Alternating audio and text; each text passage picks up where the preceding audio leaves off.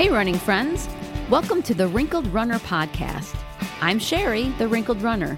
I'm over 50 and I love to run wherever I go, but Buffalo, New York is my home. If you are looking to start to run or you're an older runner, this podcast is especially for you, so subscribe now. I love to help people get running and keep running. Last week, I gave you a lesson on what the purpose of a long run is. The idea for this series on why we do some of the runs that we do is because of a run. Dave and I went on a run and I was trying, or since he's my husband, kind of being very, forceful maybe, about what he should be doing or not doing on a run that we were on. And after I described to him why I wanted him to run the workout that I had written, he said, this would be a good podcast topic, explaining why we have to do the runs that we do. I don't like being told what to do when I don't know why. So I'm the same way as he is. And from that conversation, this series was born. Today, we're going to talk about why we run the faster runs. This can run the gamut from strides or shorter intervals, which are really fast, to tempo or threshold runs, which are fast, but they're also manageable. I did another episode identifying and explaining particular workouts within the fast range that I'll link you to in the description. But for this episode, I'm talking about why we do faster runs in a more general sense. Like a long run, speedy runs or speed work is used to recruit the fibers in our muscles that go underutilized if we were to run the same pace all the time. If you run a 10-minute mile for 4 miles every other day for the rest of your life, you will be the supreme leader in running 4 miles in 40 minutes, and it would end up being the easiest 40 minutes of your day. But we need to throw our bodies into a safely stressful situation in order for them to adapt and build running fitness. When you take one of the days of running and call it a speed day, you may not be running for even 4 miles for that day, but you definitely won't be running at a 10-minute pace either. Our bodies compensate for the stress of what we give it, which is one of the points of doing different workouts. It helps us to become better runners and, in the case of speed, faster runners. Coaches preach a lot about running slow to get fast, and that is definitely true. I ran my best marathon when I learned that trying to run every run fast wasn't the way to go. I trained slower, but had one day as a speed day and threw some marathon race pace runs in there, and I ended up PRing that year. So I know that that works, but never running fast will not get us faster.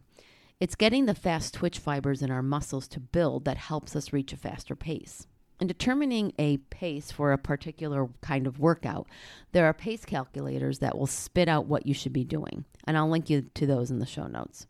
Training either at paces or heart rate zones based on the percentage of your maximum heart rate will push your body to accept faster paces and also train you to run those paces for a longer and longer period of time. When we are running fast, our bodies produce a whole lot of lactate, which, when our systems get overwhelmed, causes fatigue. Presenting the body with speed work teaches the body how to deal with this lactate and the fatigue as well, but our systems become more efficient and we learn to push that threshold where the lactate starts to break us down. So we will ultimately be able to run longer and faster before that starts to happen. Running faster also increases the enzymes that can pull the energy out from the fuel that our bodies are storing. More energy means faster and easier runs as we progress. If you've ever heard of VO2 max, that number is improved as we train at faster paces. This just refers to getting oxygen from the blood to our muscles. It's thought that the higher the VO2 max number, the better running fitness that you have. When putting a faster run into your training, since this podcast is targeted to beginner or older runners, I'm going to tell you to consider all faster runs as your speed work and only incorporate them once a week. Some plans for a more advanced athlete may have a tempo run on one day and then a fast interval type run a few days later. Now, if this is all new to you, though, doing a lot of speed work won't be beneficial in the end if you're sacrificing the easy or the long runs. This week's running resource is a YouTube video to follow along on a 20-minute interval run. You'll be running 1 minute on, 1 minute off. This is on a treadmill, but you could listen to the video on the road if you wanted to. You can find your pace that you should be working on with the calculator that I'll link you to, or use the effort scale that the trainer talks about in the video, and that's running from efforts of between 1 and 10. If you're interested in incorporating faster runs into your routine, you can listen to and look at the other resources that I will link you to in the show notes on how to start doing that more regularly. Next week, I'll be talking about hill workouts. These are considered in the fast category as well, but they're also an animal unto themselves, so I'll deal with it separately. So join me next Monday morning. I hope you enjoyed today's episode. If you know another runner who could benefit from today's topic, go ahead and share it. Do you have any running questions? You can ask me. Email me at sherry@wrinkledrunner.com, and if I can't answer your question, I will do the research to find the answer and share it with you. The questions I get from listeners like you help me develop episodes, so please don't be shy.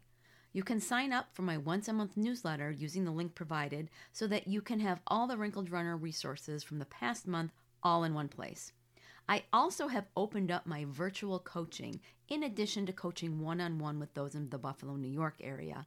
So head to my coaching page on the Wrinkled Runner website, which I will, of course, link to, and check out how we may be able to work together. Until next Monday, thanks for listening, and I'll see you on the run.